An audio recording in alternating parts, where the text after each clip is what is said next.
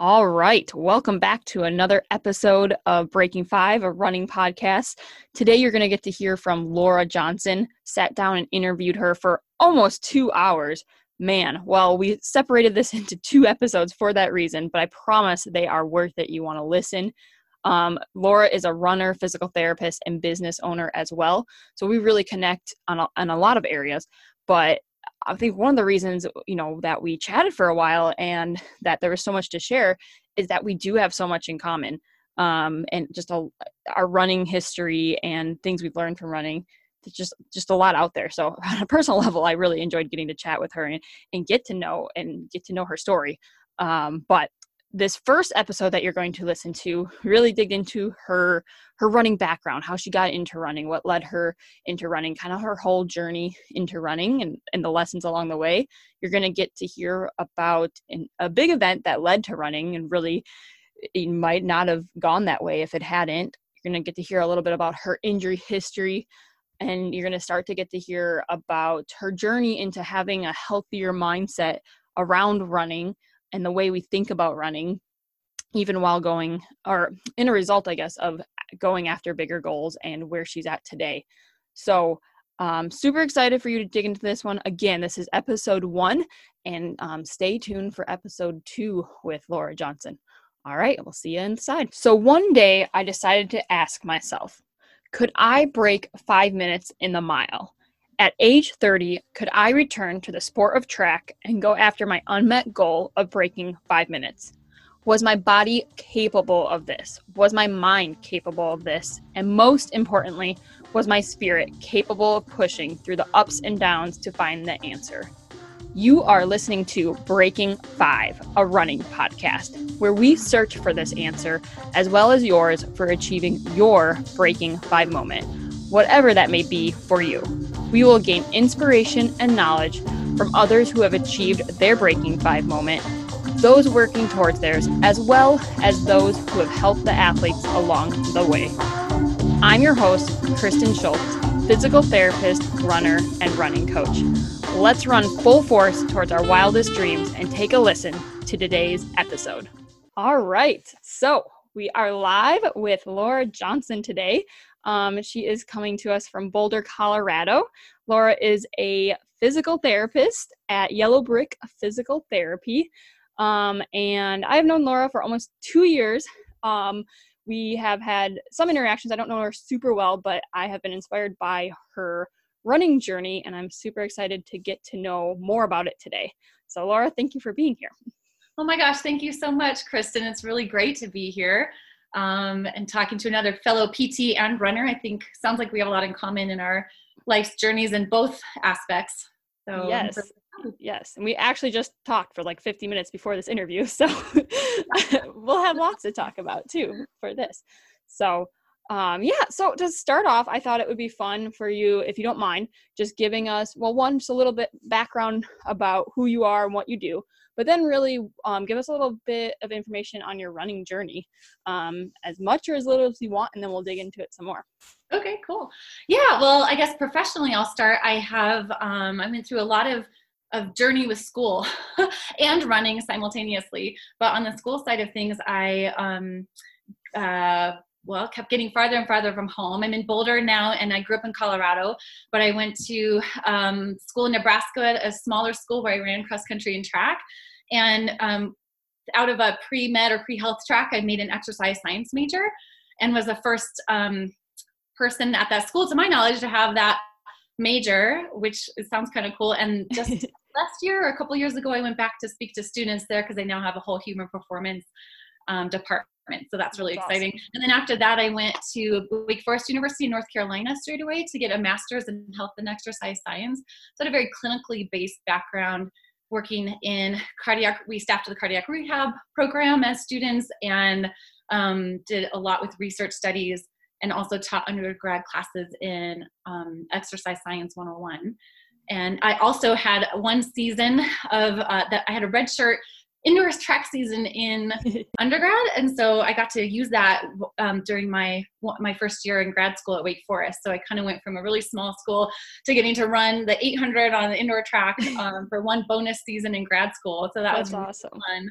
and this cool loophole I got to use to be able to do that. That's awesome. Yeah. And it was what I was used to in school for me to be, that structure of athletics was part of what I did. So it was really nice. I also got to travel to the schools in the area, North Carolina, and it made for a really cool experience overall there. And then straight away after that, I moved to Boston and worked in clinical exercise research at Boston University Medical Campus or Center. And I was the project manager or research coordinator for a smoking cessation study in women that used exercise and the nicotine patch to help women quit smoking. Oh, wow. And begin an exercise program. So that was really a really fascinating way to work with a different kind of clinical population, to really be in the research process, conducting graded exercise stress tests, so VO2 max stress tests, granted on sedentary smokers, not runners, so it's a little bit different, and help people start an exercise program and some counseling based part of that study too. And then while in Boston, I started to train with the Boston Athletic Association. They're the ones who put on the Boston Marathon. So I got real close and tight with Boston Marathon, and it was really awesome. I went from 800 right in grad school and 5K cross country to marathon in Boston. And actually the Boston Marathon was my first official marathon, and I don't think many people can say that. So no. Not at all. Not for the first one. So I got my crash course in marathon training in Boston, which was actually a really cool, novel way to train with running that I hadn't really experienced before. So I really liked the novelty of it. And then I wasn't ready to leave Boston yet. I ended up going back to PT school for my doctorate in physical therapy at Massachusetts General Hospital Institute of Health Professions in Boston. And they're affiliated with MGH, the hospital there, and a lot of other wonderful, clinics and hospitals in the area. So it's a really, really great educational program and system. And somewhere along the way during that time, during my internship, I had my best marathon races and times. And I don't know how I did it all when I look back. Yeah. Yeah. And then at the end of that, I actually ended up moving back to Colorado. I didn't know that I would do that, but that was kind of an option, and took it and got closer to family again. And then moved to Boulder, started my own physical therapy practice, something I had forgotten I always wanted to do, thanks to my running connections and running community, which is interesting to see.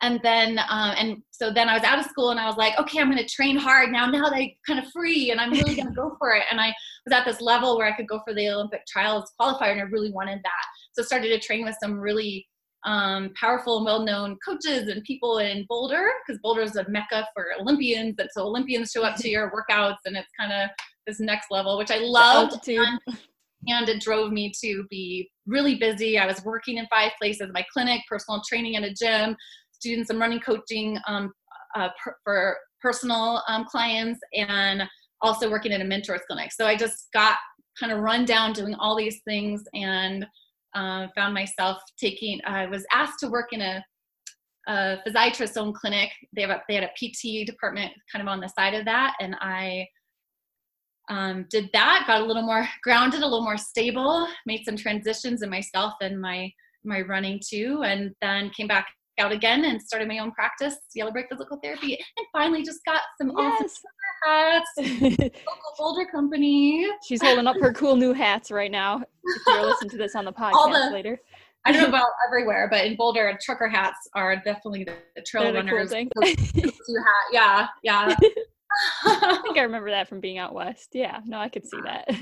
No, but wow, yeah. So that was that's awesome. That was a lot of a background I didn't even know that you had. I knew you had gone to a decent amount of school though, but it was even a process till you got to PT school. You would definitely have a pretty vast background before even getting there. So that's awesome. It's fun to look back over it. Sometimes I forget all those pieces. And I would like to know or see that it's been useful that it's all kind of fits together for me. Yeah. Exercise science and clinical populations and physical therapy and running, it's all really been all the pieces that I have put together to do what I do now. I love it. Yeah. Yeah, and I definitely one of the big things I want to dig into with Laura is she has a pretty cool running history, and more so, a lot of lessons that can be learned. But before we get into more of that, why don't you take us back to when you started running? I guess I don't really even know that. Was it in high school? Like, how did you get started running? And then kind of bring us through the journey of going on to running college, and then we'll get onto your more quest after that for the Olympic trials and so forth. Yeah, this is fun to think back to. I was a soccer player from the age of first grade, and I'd say that was kind of my primary sport all the way along. Soccer, picked up basketball like in middle school, and then continued on with soccer in club and travel, like a travel team, and then started cross country in 8th grade. For me, high school was 10 through 12, so 8th and 9th was junior high. So in 8th grade, I went out for cross country, I think because my sister had done so and my dad had run track, and I thought, okay. And I liked running in soccer. I was one of those like up for running all the time and wanting to play the whole game and was midfield because I got to do like all of the positions, and I was actually played a lot of center, midfield, and wing. And I like to credit soccer. I think soccer made me into a really good runner. Yep. I think soccer players make the best runners for sure. Yeah. And so in I have to say, in 8th grade cross country, there were 5 of us on our team, like 2 girls and 3 boys, I think. But and at that time, the boys and girls ran the races together. So in high school, they separated the boys and girls, and in junior high, they ran us all at once. But then the high schoolers ran after us. But I was the first girl in a lot of those races, and it was like, the guys would be like, oh no, the girl's coming. Get beat by a girl. And I it was just, there was something fun about that, getting to beat the boys, and run with the boys sometimes too, even in high school. So as upperclassmen graduated, like my junior and senior years, I was running with the guys or the JV guys a lot in high school. Yeah. One of the boys, so somewhere in there. We can come back to this. I also had a medical scare my sophomore year in high school that took me out of soccer because I could no longer play contact sports. And that track season, so I couldn't play soccer and I just switched to track. I was going to do both. I started off the season doing both because I made varsity soccer my freshman year in high school. And so I was like, okay, I won't do track. So I did like cross country, basketball, track. And then my sophomore year, I was starting to do both because I had such a successful freshman cross country season and sophomore year. And then this thing happened during cross country regionals my sophomore year. And I found myself wound up in the hospital for like 5 days. And then this happened again in the spring. They didn't want me to play soccer because it would risk internal bleeding and injury, potential big threats.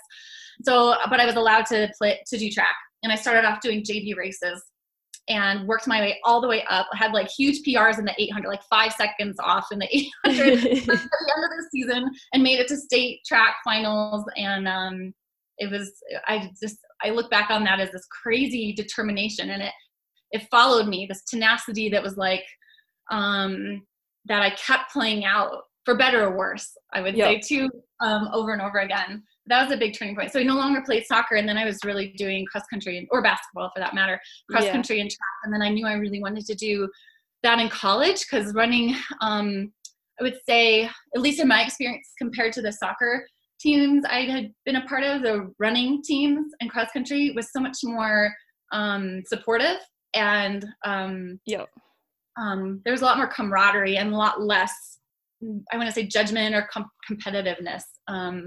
And so I enjoyed that. And I knew I had enough, I don't know, it felt like I had enough skill and desire I could do that in college. And so then, so that took me to a small liberal arts college in Nebraska. So that's not that far from Colorado, by the way. It's really small, past all the cornfields. Long, empty state. I've drove through it a few times. About a 5 or 6 hour drive from my hometown in northern Colorado, which seemed like a great distance from home.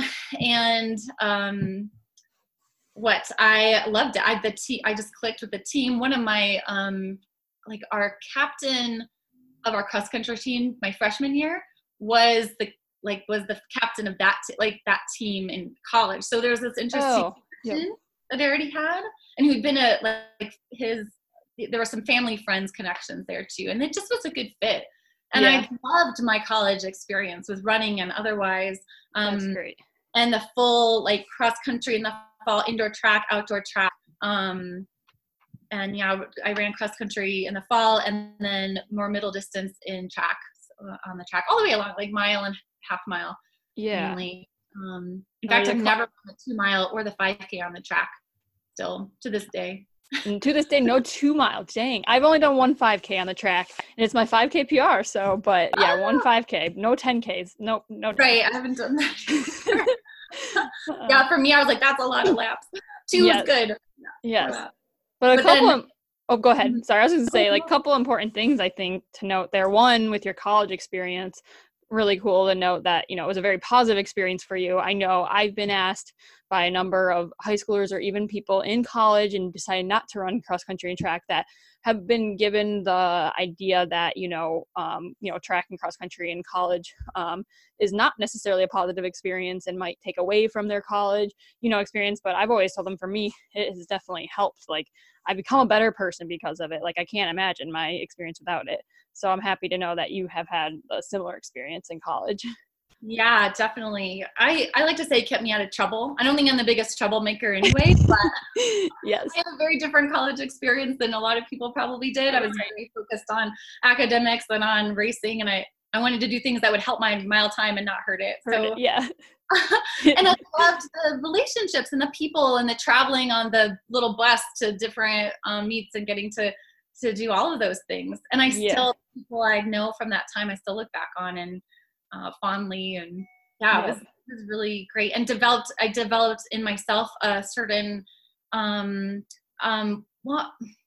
don't want to put this in the wrong light, but whereas a lot of freshmen, there's that freshman 15 kind of, thing that everyone talks about. Right. I felt in better shape and fitter and more confident as I went into college than I had been in high school. Yeah. And so I think that had a lot to do with that. And going to a school that was a really good fit for me. It was a smaller school. I felt a lot of support. I got to do both athletics and academics at a high level. I think that for me, that would have been different at a huge school. Like when I look at CU, University of Colorado, I wouldn't have been talented enough to run there, but I'm also glad I didn't get run into the ground in college to the point where I didn't want to run anymore. Yeah. One thing I credit a smaller program where it's not driving you to just like bang out miles until you get injured.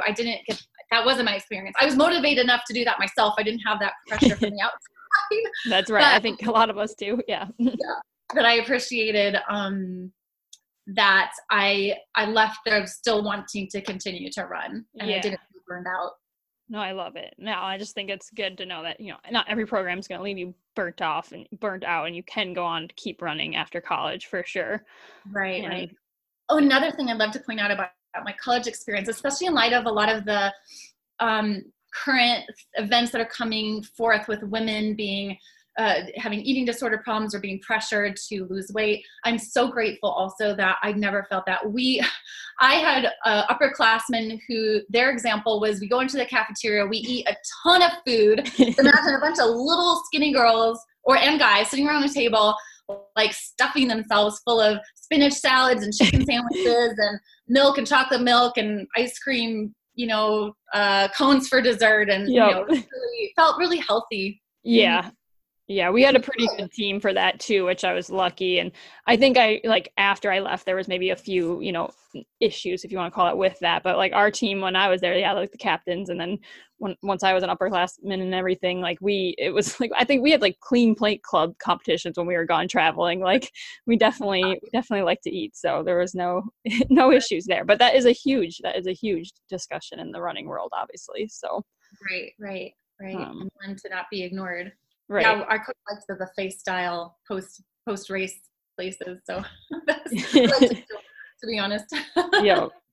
And the other thing I really want to know, I mean, this is going back a little bit, but when you're talking about your high school experience, I think it's just kind of cool too, as you had the challenge with your medical condition that really shaped you and your habits and personality going forward, it sounds like. But another cool thing that I think is, to know is just how much one experience can really shape our lives. Like, how about that hadn't happened and you continue to play college or play soccer and you went on to play soccer in college? Like, how much would have that changed your life? Like, I think it's crazy how those things happen. Because I had a similar, not medical related, but I played soccer actually, but then I had to decide between that and softball, and then played varsity softball in high school too, and then had an experience where I ended up, just turning to track and cross country. I'm like, how about that hadn't happened? Like, that my whole life would look different. So it's just kind of cool how little things like that can happen sometimes, I think. That is true. I'm so glad you're pointing that out, because I hadn't really considered it quite like that before, especially in the world of sport. One thing I've noticed in looking back on that time, it was a blood clot in my right subclavian vein that happened the week of cross country regionals. My arm was swelling up. I didn't know what was happening. I ran anyway. I was like, that race was awful. I feel awful. We walked into the emergency room. But looking back on that time, I'll back up a little. We walked into the emergency room, and they had to, do angioplasty and try to break it up with the balloon angioplasty, which is where they, I like to say shove tubes and wires up your arm, because that's what it felt like at the time to me when I was 16. Right. You're like, oh my gosh. To try to open up the vessel, which is what they do with heart patients, to open up the arteries that are clogged in the heart. But fast forward, when I was in grad school at Wake Forest working with cardiac patients, I went, oh my gosh, I kind of know what they're going through, and a little fearful to go back to running or work or exercising, even though we're encouraging them to exercise to strengthen their heart. So I felt, I was like, oh, I kind of can relate to this, strangely, from 20 at that time, or whatever. Active person like that, you probably not going to be the case usually, but you happen to have this freak accident when you're younger. So yeah, really, really random too. I was really healthy and definitely had a, why is this happening to me thing. I have all these aspirations. But the other thing it did, when I look back on my career, first in exercise science and some dabbling in personal training and coaching, and then into, doctoral level physical therapy, I became so fascinated in how the human body works and how it doesn't work and how it overcomes itself. So I had this blood clot in my right subclavian vein, which loops over under the clavicle, right? Or beneath the clavicle. And what they said at the time is that my first rib and clavicle or collarbone were situated just close enough together to pinch that off. Oh, geez. Right. But so options for me, they were saying is, well, we could break your clavicle to allow room for that to go, or break your first rib, but you're going to have a deformity. Or we could try to place a stent, but most people who have that are older, in their 80s. We don't know what the long-term effects are on someone who's 16. Or we can keep you on blood thinners or anticoagulants to allow allow collateral veins to form a natural bypass around that clot. And I went, wow. Oh. And this is after I was laying in the radiology, or a little while after, but laying in radiology lab, looking at my vasculature, on the screen. Mm-hmm. And I was in AP biology that year at that time, I believe. And something clicked in me where I was like, wow, how does the body work and how does it overcome things? And oftentimes it doesn't. And then we have issues, right? So I had a broader than PT, broader than athletics sense of like, wow, how fascinating. Yeah. And that has been a thread. I had to look back on that. I didn't see that for a while, but that's been a thread for me. So then in college, when I definitely identified as an athlete in high school and in college. And when I heard about the field of exercise science, let me back up. Initially, I knew I was interested in healthcare because of what had happened, or understanding the body. I'll put it that way. But I quickly knew I didn't want to go into medicine because I don't want to prescribe medicine, and I don't want to go to med school, which looks like a really stressful, unhealthy process. Yep. Not that school was that much better. Right. Don't let it fool you. Yeah, but then it was like, oh, what a cool combination of understanding the benefits physiologically and the processes physiologically of exercise. So that drove me toward that master's degree. Yeah. No, that's awesome. Like, yeah, like what, it's just so crazy how the little list details in our life like really add up to what becomes our life, I think. And like, who knows if you hadn't had that? Would have you had as much, curiosity, and would have your life been, gone the same way? Like, probably would have got there eventually, but it definitely gave you perspective. And then you're able to relate to your patients later down the road that you wouldn't have been able to if you hadn't had that blood clot. So I think that's right. Or other injuries. Lots of yes, injuries. other injuries too. Yes, I know all about those too. But lots of normal injuries as well. Yeah. Oh, I love it. So you ran in college. It was a positive experience, and then you ran. I know you went on and ran after college through all your schooling and through PT school. And I know you really went on to really chase some big goals, and really got pretty competitive. But I really, want all our listeners to hear this, because I know when we haven't even gotten into it between us two, so I'm excited to hear it. But Laura has a really interesting story and what has led her to where she is now, and what she hopes to do going forward, and just a lot of good lessons learned. So if you don't mind going into your post-collegiate running story, and then we'll kind of go into we'll start there. Okay. Yeah, feel free to interject if I there's a lot of story in there, I guess, that I'm finding. Yeah. Well, actually, a little bit from what we were just saying about injury. An experience I had in college was one that really showed me how setbacks can be blessings in disguise. So that was a first experience I had of that fluke, blood clot. Yeah. Life-threatening. At the time it could have embolized to my heart and lungs. So that was a big, which I later learned in PT school more about. You're like, oh, this is scary. I realized, that was a really big threat. Okay. But in college, my sophomore year in college, I had a stress fracture in my calcaneus, so in my heel bone, for those of you less anatomy oriented than Kristen. And I spent the whole indoor track season in the pool. So I pool ran and in the weight room, and I did all the workouts that my team was doing, like on the track or outside. I did all those in the pool by myself. Our college didn't have a swim team. We had a pool that wasn't regulation size, so they couldn't have a swim team. I was in there like at 6:30 in the morning and at 4:00 p.m. By myself in the winter in January. I'm crutching around campus because I was in a cast and then a walking boot and on crutches to stay non-wearing. But I was really determined to be able to come back out for outdoor season and have the fitness and be able to have a full outdoor season. I had this sense of like, I don't want to waste any college time that I have. But that season, so I spent the whole season in the pool and came out for outdoor season. But fast forward, that's why I was able to run indoor track in grad school. Oh yeah. Because I had that injury. That's right. And that bonus season at a Division I ACC school in North Carolina was like, wow, I never expected that would be a possibility. Right. And it was a really great bonus season. And I actually had my indoor 800 PR that year. Okay. I was going to say, yeah. Which was my 800 personal best, even though it was indoors. So that's awesome. Yeah. Yeah. So you just never know. And a lot of times that rest can, forced rest can, and shifting focus can really be of benefit and make you stronger and healthier later. Yep. As it is at the time. Yeah. So you learn to appreciate it more too. And instead of just getting stuck in that routine. Right. And so I entered into grad school, that master's program with like the first fall season where I didn't have cross country, and it was so bizarre to me to like not training, but so then it was nice to get to go into track season and have that, and then have the access to the coaches and people and run unattached outdoor season and things like that. And then I had some other injuries, and after that I think I started to delve into longer races. I did my first half marathon while I was there on the road. I don't think I'd ever run more than like 11 miles before something of that nature.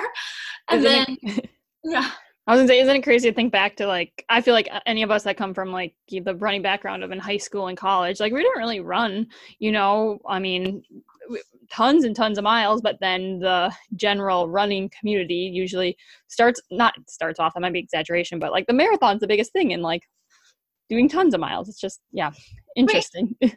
I would suggest for most people out there to start with a 5K rather than yes. Good place to start. I need to be like everyone else and do marathon. Don't do that straight off the bat. No. I didn't do that until much, much later.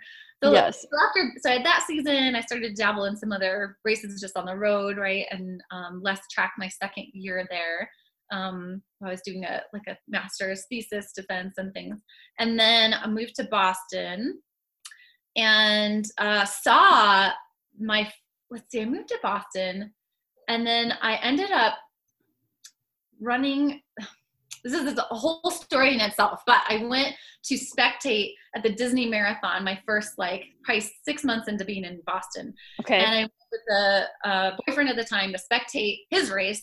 I end up on the bus to the 5K fun run the day before that I was going to run.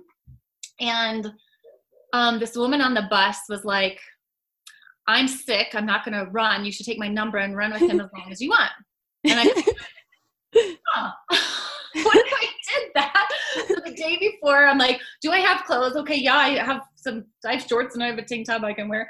And someone went and got throwaway clothes at the store.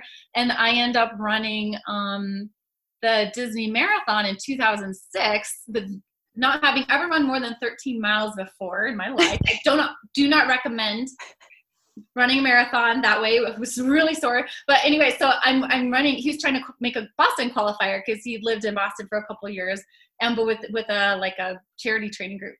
And so I'm running with the men's qualifying pace group, so the 3:10 pace group. Okay. Never ran. We get to miles. What's that? I was just saying, never ran over what you said, 13 miles at this point. Yeah. So just jumping in, seeing what happens. So I'll stop if I need to. So we get halfway, and my friend, he's like, if you go, he was a math whiz. He's like, if you go to 16 with us at our pace, you'll have over an hour and something to do the last 10 miles still under the women's qualifying time for Boston, even if it was be unofficial. And I was like, okay, well, let's see. So I went to 16, and then my legs just dropped off, and I jogged the last 10 miles. And still I made it under 3:40, which is the women's qualifying time, at least at that time. And was like, imagine if I trained for this. Right. What could I do if I trained? That was my intro into marathon. So my first unofficial marathon. And then I saw that my first Boston Marathon 3 months later in April, and was out there to spectate. I was like, oh, now I understand. This is pretty amazing. But I waited to join the team till after, and I really just joined the BAA because the time worked for me. The research job I was in, I had to do VO2 max stress test till later on Tuesdays, and they had track practice later on Tuesdays. Okay. So perfect, and it was accessible on the bus and stuff like that. So then I joined. So after I was kind of inspired by the Boston Marathon, joined this group that puts it on, and met all these great people like I always have been running, and started doing these, Tuesday track workouts. And then they were pretty general throughout the year, or people train for different races and things. There are tons of races that I probably just ran a lot of races in Boston area. And knew people who were doing that, got a sense of where to go and what to do, and knowing people going together with them. And that was just a joy. So and then having a structure of a track workout every week with people of all ages.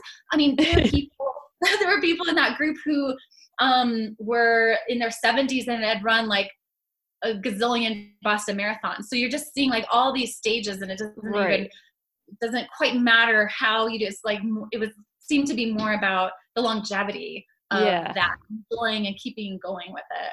No, I love it. That's cool. I've never, ran in a super big city, and Boston of all places, and in the fact that it's just not one pace, it's people, all abilities, really, I don't know, keeps perspective on things too. So that's awesome. Right. Well, and some other cool things. So in Boston, our track practices were at MIT. So It sounds kind of cool. They're not great tracks necessarily, but it wasn't even that. I know the track really well, or the area really well.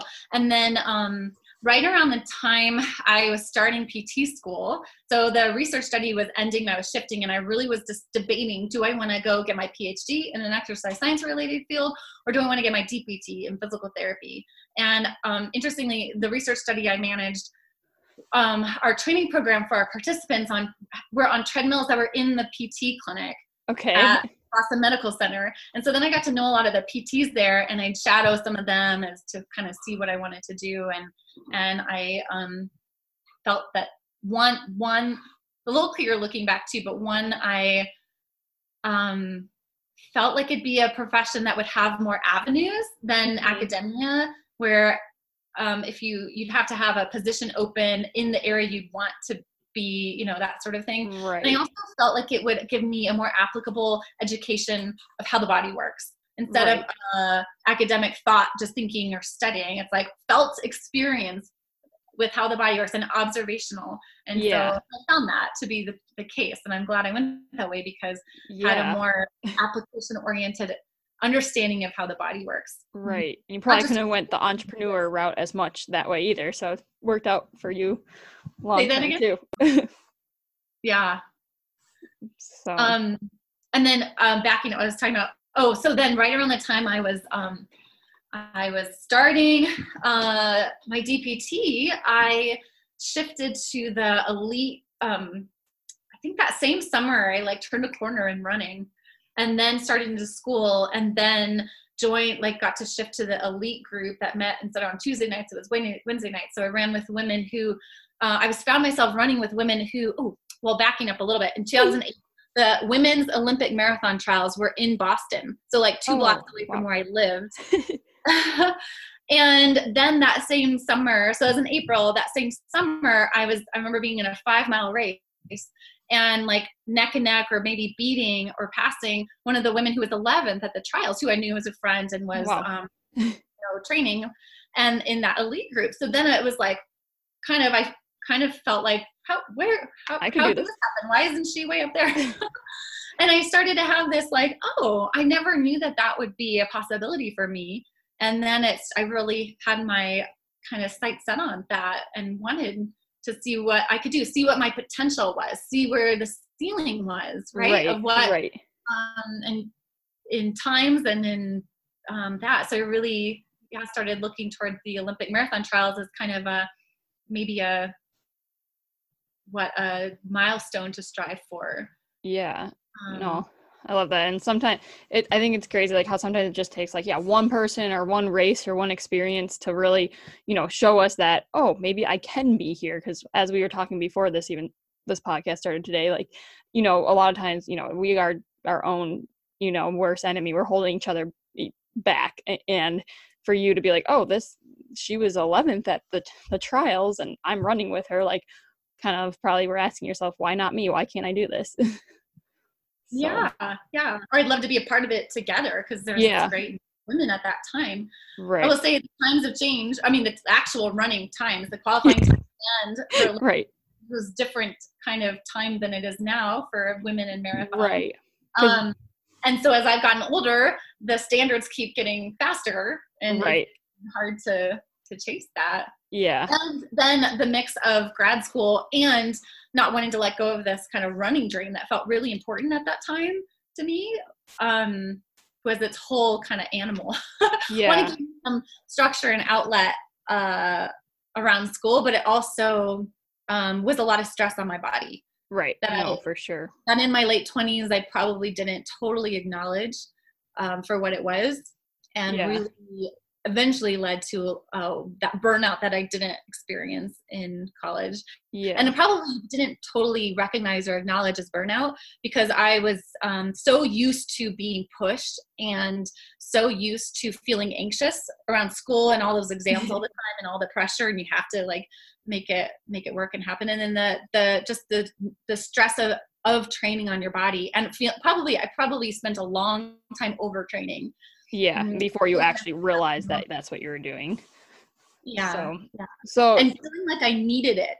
I think when I look back, I needed it to give me an outlet from all the stress of school, but then it has its own stressor. Yeah, it was kind of, covering up probably, the stresses of school, and then you didn't notice it right away. So take me back to when you were, when you just started talking about where you're like, maybe I could go for, the Olympic trials and started, maybe I could train harder. Where were you at? What year is this, or what time frame as far as where you were at in school at this point? it was right on the cusp of starting. So 2008 was the women's Olympic trials that were in Boston. Okay. And then I started PT school in May of 2008.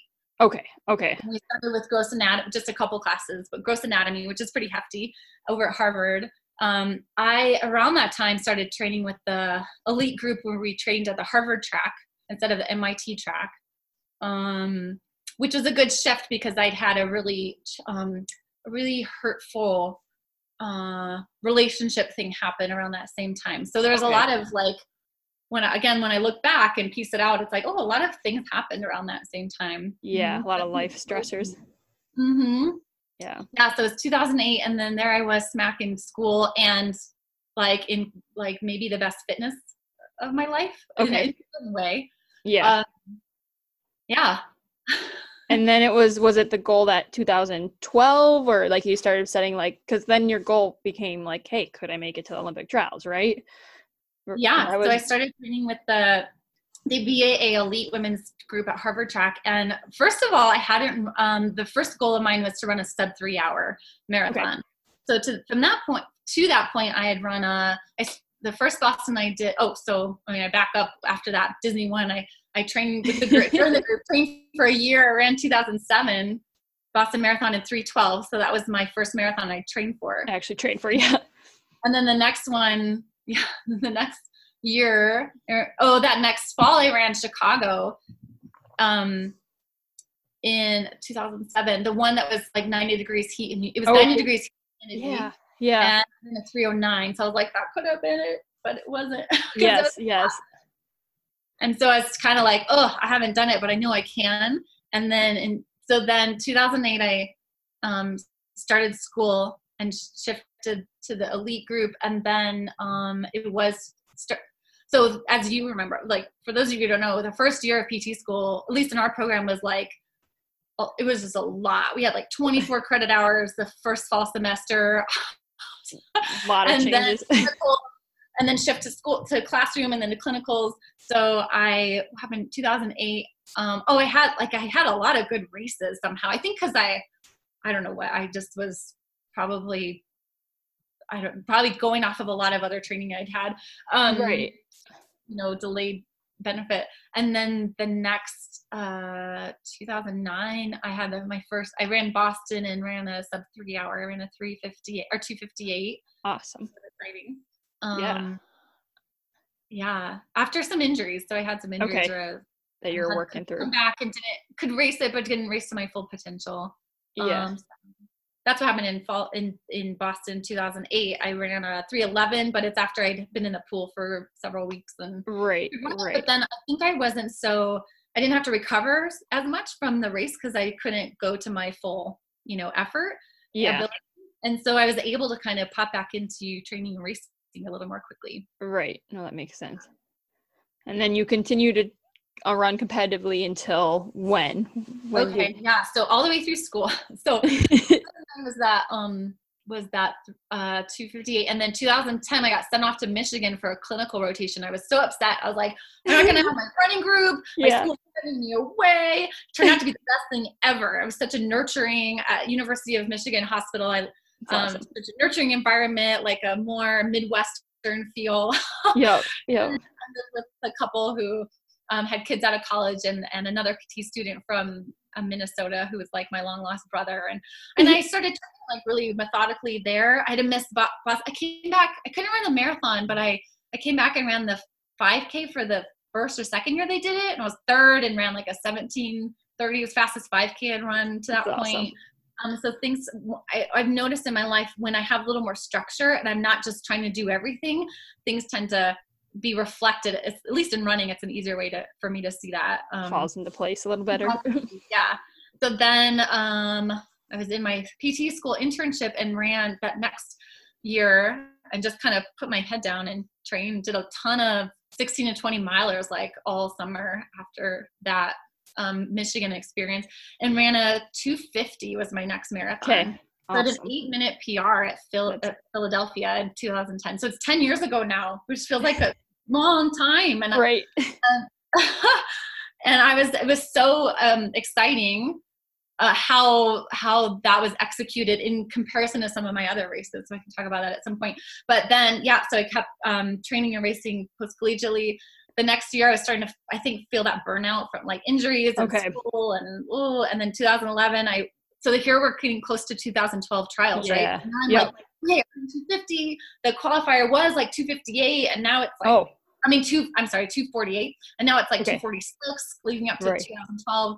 And then, so 2011, I'd been injured. I was in a clinical rotation, on my feet a lot, working with a lot of sports and pediatric clinic outside of Boston, and studying for the boards. And so it was just a lot of stressful things. And then by that fall, I took time before moving back to Colorado to just train and train for California International Marathon as the last chance in late 2011 for 2012. And then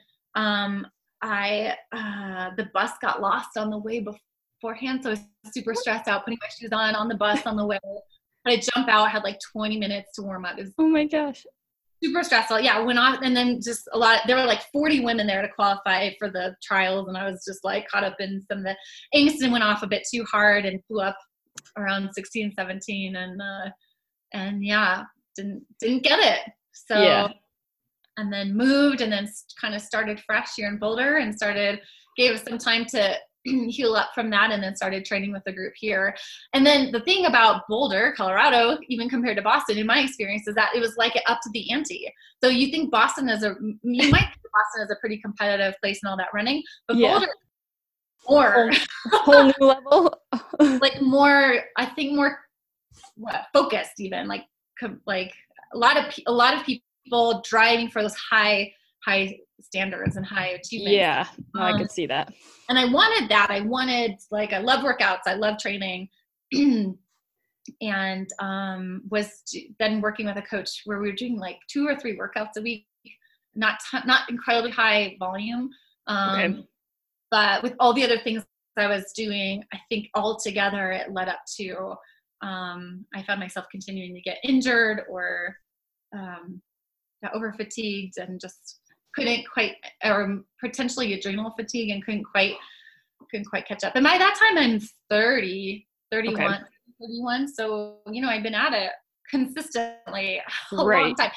Not to say I didn't have a lot of injuries. So I had injuries probably every year of my running career. And I just was a really great cross trainer. I did a lot of cross training. That's good. I pool run a lot. Now I teach pool running at the gym. I've done it before. I can teach you guys. We can workouts in there. But so I carried on, and then actually I was still having hopes for the marathon, especially come 2016. That would be the next one. But I think it was probably 2013 or 14. I kept having like foot, or I can't even remember at this moment all the kind of the different things, but it just felt like I was continuing to hurt myself. And it was either too frustrating to keep up with my teammates and not be able to, or to like not and feel like I wasn't working towards what I wanted. So I just felt myself in this no man's land, this frustrated place that I didn't like either. And I didn't like myself there. Yeah. It was really hard to think of doing it differently, I want to say. Yeah. When did you finally because there was a point where you kind of stepped away from running a little bit, right? Or did you step away completely ever? Or did you just start just running for fitness and fun? Or when did that happen? Or how did that happen? It was around that point. So I was training hard. Around that time, I ran my fastest 10K and 5K on the road. Okay. Which was a 17-18 5K out in California. That's awesome. And then some of my teammates had us that's like next weekend do like a mountain trail run, which I hadn't done much, and my legs were shot. And then more things I don't recommend to do. But then a few things shifted. It was probably like 2014-ish. I'll pop in there that I think it was 2013, the year after I moved here back to Colorado, the Boston Marathon bombing happened. And I had teammates from there who, were there, and teammates from here and coaches here who were also there. Yeah. And that was just down the road from where I lived. And Right. sports, I'd done a lot of, I was an Adidas ambassador for a while and had done some talks and events and helped out with those right next door to, so that was like really close to home. Yeah. So I was a year kind of back out in Oh, Colorado. for sure. That was kind of crazy. And then I think you asked about, you asked about something. Yeah, like when did you kind of when did you kind of not throw in the towel, but when did you decide to kind of like step back from competitive running, and how did that happen? And the Right. reasons So for that doing like it. fastest 5K, 10K seemed to be maybe like the beginning of the end kind of. Okay, That you had happened. kind of peaked, but then you were also burning out kind of at the same time. And then I started to notice that feeling of like I can't go to workouts. It's frustrating.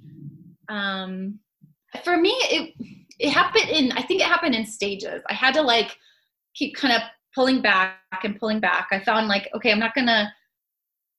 don't think for me, it wasn't one decision. I had a really hard time with that. I kept thinking I'd come back, when I was ready, Okay, but it kind of didn't happen that way. gotcha. But one thing, so it's a little blurry for me.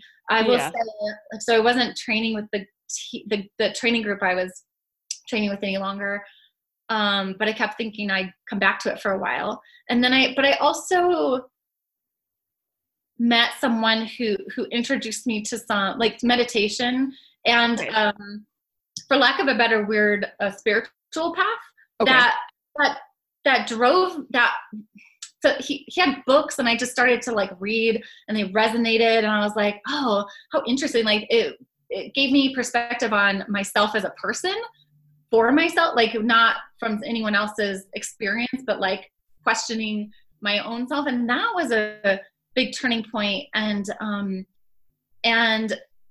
I was drawn to it, kind of like a moth to a flame, and kind of like how I was to running. Like I never Yeah. had to try to get up in the morning to train. And Right. similarly, you have to try to be interested in these books and be interested in going to like teachings and talks and things that help me feel like I was closer to myself and did the hard work of looking closely at like, what is this relationship with running? Oh, and Yep. not everyone has that. I'm used to being around a lot of runners who operate in the same way at the same high level of thinking of I want this, and kind of starting to question my motives, question why is it I want that? What does that mean to me? Why do I need that to say something about me? Right. And so in that process kind of started around that same time and Okay. supported me over some years in looking at and letting myself stop.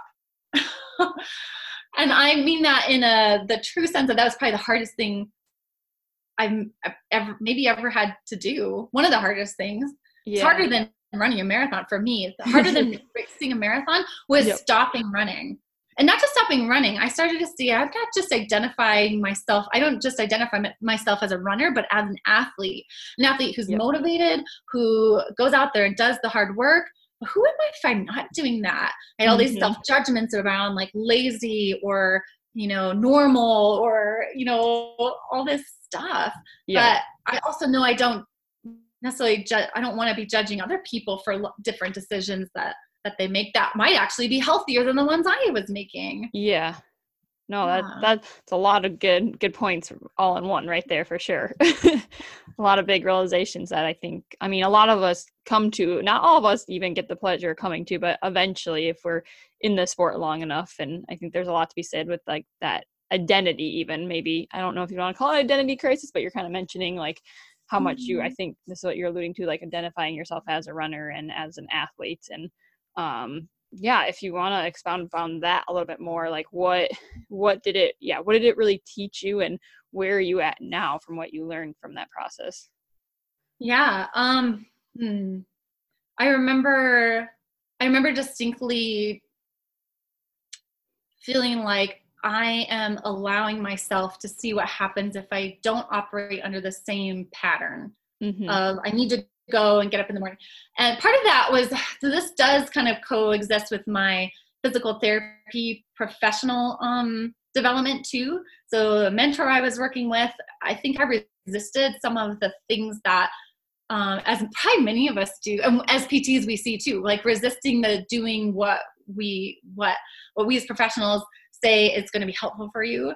And I kept what I didn't see clearly is I kept doing things that were probably continuing to hurt me, even if they didn't seem like it because I was so used to. They weren't hurting me enough, right? Right. Still adding a repetitive strain to the same problem. Yeah. And so I finally had to, I think I had another like stress reaction problem. Okay. At this point I backed off. I wasn't racing a lot. I think I was kind of hit or miss a little bit more, but I finally went, gosh, this is still a problem. I still hurt so much. The longer I go, the more volume I do, the faster I go. And something in me hit home, and I went, I need to do what I tell all my patients to do. I'm still a human. My body is still a human body. I don't have an elite body that's different. There are some changes and, lifestyle modifications that help, but healing is healing. Right. We can speed up the process in certain ways, but I think I did if I let myself be completely, honest and it, I'm in a humbled way that, I guess that was humbling. It humbled me. It was like, wait, who am I to think that it doesn't work the same way for me and that I could just keep going and running over it? Because I kept thinking, oh, this little shift is fine. And this little shift is fine. I'm doing less than I used to. Yeah. Less than I used to is still a lot. Right. And a lot of probably. Yeah. And so I did the hardest thing I could have done that I hadn't done, which was stopping all repetitive lower extremity exercise. And I mean, no cross training, like no biking, no running, lower body weights. I mean, it was probably the first time I could remember where I spent a week or 2 weeks where I didn't do like any exercise. Yeah. And in my mind, from that health exercise science, 2 degrees in exercise science place, I was like, but exercise is healthy. Yeah. And it is, unless it's hurting you. Right. Yeah. And so that's where I am, part of where I am now. But it's like going through that process and doing the things to allow my body to rest and recover in a way. Think of all the accumulation I spent through never stopping, right? Through high school, college, post-collegiately, grad school, especially PT school, plus running marathon training hard. That just took a toll. And then moving to Boulder and upping the level in both ways. Then I was in business for myself, figuring that out. And then stepping into a clinic where I was doing manual therapy for 99% spine patients all day. Yeah. And my body was just like, I can't keep up. Yeah. I was struggling. And it was hard to admit that I was so conditioned to do. Right. I'll just leave it at that. That's where the what I learned in my inner work helps me realize there's so much doing in our culture and in my personality. Yeah. And the accumulation of that can be detrimental and less balanced. So what do I need for balance? I'm used to doing, I want to do, I want to move, I don't want to stop. I need to slow down more. Yeah. I need to stop because my tendency is to go and move and do. And I found through slowing down and not just slowing down, meditations, other yoga, other ways of slowing down, just inquiry, self-discovery. It's become such a, I don't know, exciting place to be. Kind of like learning something you're really interested in. Imagine being really interested in yourself and the inner workings of yourself. Yeah. I've learned a lot of psychology through that, through personal experience and witnessing other people and seeing how similar we all are. We just have different flavors of similar problems. Like I have this striving thing, and a lot of us probably do too. But other people, it's not that. We're just similar because we like the striving. Well, what is the striving all about? What's underneath that? Why am I striving? Am I trying to prove something to myself, or am I trying to prove something to someone from my upbringing? And is that the place to come from? Is it going to drive you to injury or overtraining? And one thing I found out through some of those running experiences and through getting graduating with a doctorate is it didn't make me feel the way I thought it would make me feel. I thought it would feel this huge sense of accomplishment. especially with Yeah. that terminal degree. And instead I felt like it took so much out of me and from myself and from my sense of self, that I felt like I was starting over. Yeah. Discover that. And that might not be a bad thing. Thing was, I hadn't thought about it this way till now, but stopping running and starting over, it was so scary because all that went through my mind and probably goes through all our minds when we're injured is Yep. I'm not going to be able to keep up. I'm going to be behind. Everyone Right. else is going to be doing all this work and I'm going to have to start over. But it's actually not like that. And Right. I invite you and challenge you when and if that arises to find out for yourself. Because Yeah. I kind of took this attitude, having the support, that inner work support that I had of curiosity. What would happen if I did this? What would happen if I stop and just do take an actual break, let my body heal and get baseline health? I got this Yep. new understanding of baseline health. Oh, I'm not rushing out the door in the morning to run.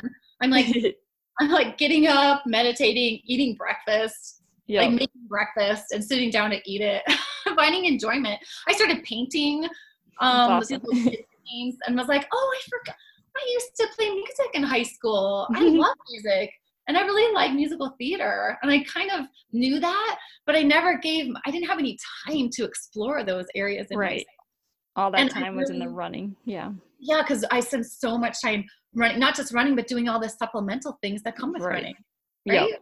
Because we Yep. also have to strengthen, we also have to lengthen, we also have, I like to say lengthen instead of stretch, lengthen and, eat really well and, all this stuff, but it's a lot, right? It is a lot. So like the Yeah. technical thing where it kind of goes up to the top of the screen and then Yep. over. No, I love it. There's a lot of, powerful words in there, a lot of lessons to be learned. And I think a lot of runners definitely, struggle with that. I mean, tend to be the high achievers and, like you were saying, the go-getters but sometimes we need to take a step back and ask ourselves, why are we even doing this? Like, is this just like you were saying, like something I'm, doing from my past, or why am I even showing up every day? And I think also you had noted on a little bit while back of, coming to a place where for a while you're like, and I think a lot of us can think, oh, we're special, not special, but like, oh, we won't get injured, or we're not prone to all the issues that, even just like you were saying, like my patients are, like I tell them to, take a step back, but I don't need to do it. And then, but to get to that point, that breaking point really, and a lot of times it takes us burning ourselves out in whatever aspect of life it is, to get there. And I mean, I think obviously a lot has been learned from it for you. And also in the time that we're in right now, so we are recording this during the COVID-19 and we're all on, quarantine right now and all of that. And I think it's just interesting because I think a lot of people right now, even if it's not running, are realizing, like without having their jobs or not having their source of income, like, how much do we put onto these, sources in our life, like, and how much is that adding to our happiness or our fake happiness? And that can be similar to running, I think, a lot of times too. So I think, I don't know, just kind of relates to life a lot too. Absolutely. One thing I think, or I noticed during this really interesting and unknown time full of unknown for everybody, Yep. is what I'm finding is how supportive this slowing down and inner work that I've done has been for me. So meditation, and by meditation, I mean, it's simple. It's not out there. It's brings down heart rate, blood pressure, saves a lot of medical expenses, and is as simple as sitting quietly, but not easy. Right. Simple, but not all those things have helped me be able to be closer to myself, my emotions, where it's coming from, and not driven by them. So I can imagine if I'd stayed on the course I was, being driven by my usual patterns, conditioning, personality, the things I'd known, programming. I kind of call it programming from running, because it's a running program. I was programmed for a very long time to just do that. And I loved it. And there's a lot of benefit. I don't mean to, but to be driven by that alone and unconscious to it makes it so that you're less choiceful, and you might not be living to your true potential or your true nature, just by being driven by these outer goals and outer interests. And I think what a lot of people might be finding now during this kind of virus crisis, there's a lot of fear, there's a lot of changes in schedule such that you can't go to the gym, you can't go a lot of places. So staying more at home and seeing what a simpler life might be like. And I think that's a good thing for a lot of people to rediscover, maybe it's in their families or in their roles with work or their ability to shift into a new territory. And that's all really good. That's all really good.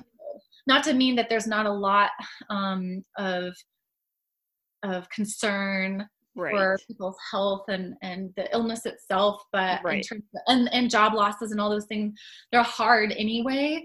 But at this time with so much collective kind of chaotic energy and fear, it can feel even harder. But it's making a lot of people that I've talked to anyway kind of have to take a look. Like, we can't run away as much. We can't hide from ourselves. Right. We have to look at those. It's just like an injury, just like I went through with kind of, my version of a big step was like stopping running because I hadn't really, or stopping working out because I hadn't really done that, and what that would mean. So a lot of people are being faced and confronted with some issues that might be perfect for them to see, because it's the things that we want to avoid the most. Right. Yep. It's the things we want to avoid the most that we need to see. And, when we have a bunch of things to go to and work and, outings and social outings, we can hide from them. But when they're not there, like it, forces us to face them. Or when running's not there, like when you're injured, it forces us to have to face those things. So it, can seem painful, but I think it's a really good thing. And obviously for you discover this whole other side of, meditation and all this inner work that you could do, and that has really added value to your life. And, it sounds like even made it better than when it was just running. Yeah. A lot of depth, a lot of, what do I want to say? Substance, a lot of substance to my life and to my person, I might say, is what I feel. And also, it's led, a part of that I'll mention is the allowing your life to unfold in the way that it is. A lot of us suffer as humans. We tend to suffer because we resist what's happening, because we think we need to have more control over it, and that we are the ones, in charge of creating where our life goes. And maybe that's true to some degree, but it might be a good thing to question. All right. Thank you so much for tuning into today's episode of Breaking 5, a running podcast. We hope you are running away with some inspiration, tips, and actionable items that you can put towards your Breaking 5 moment.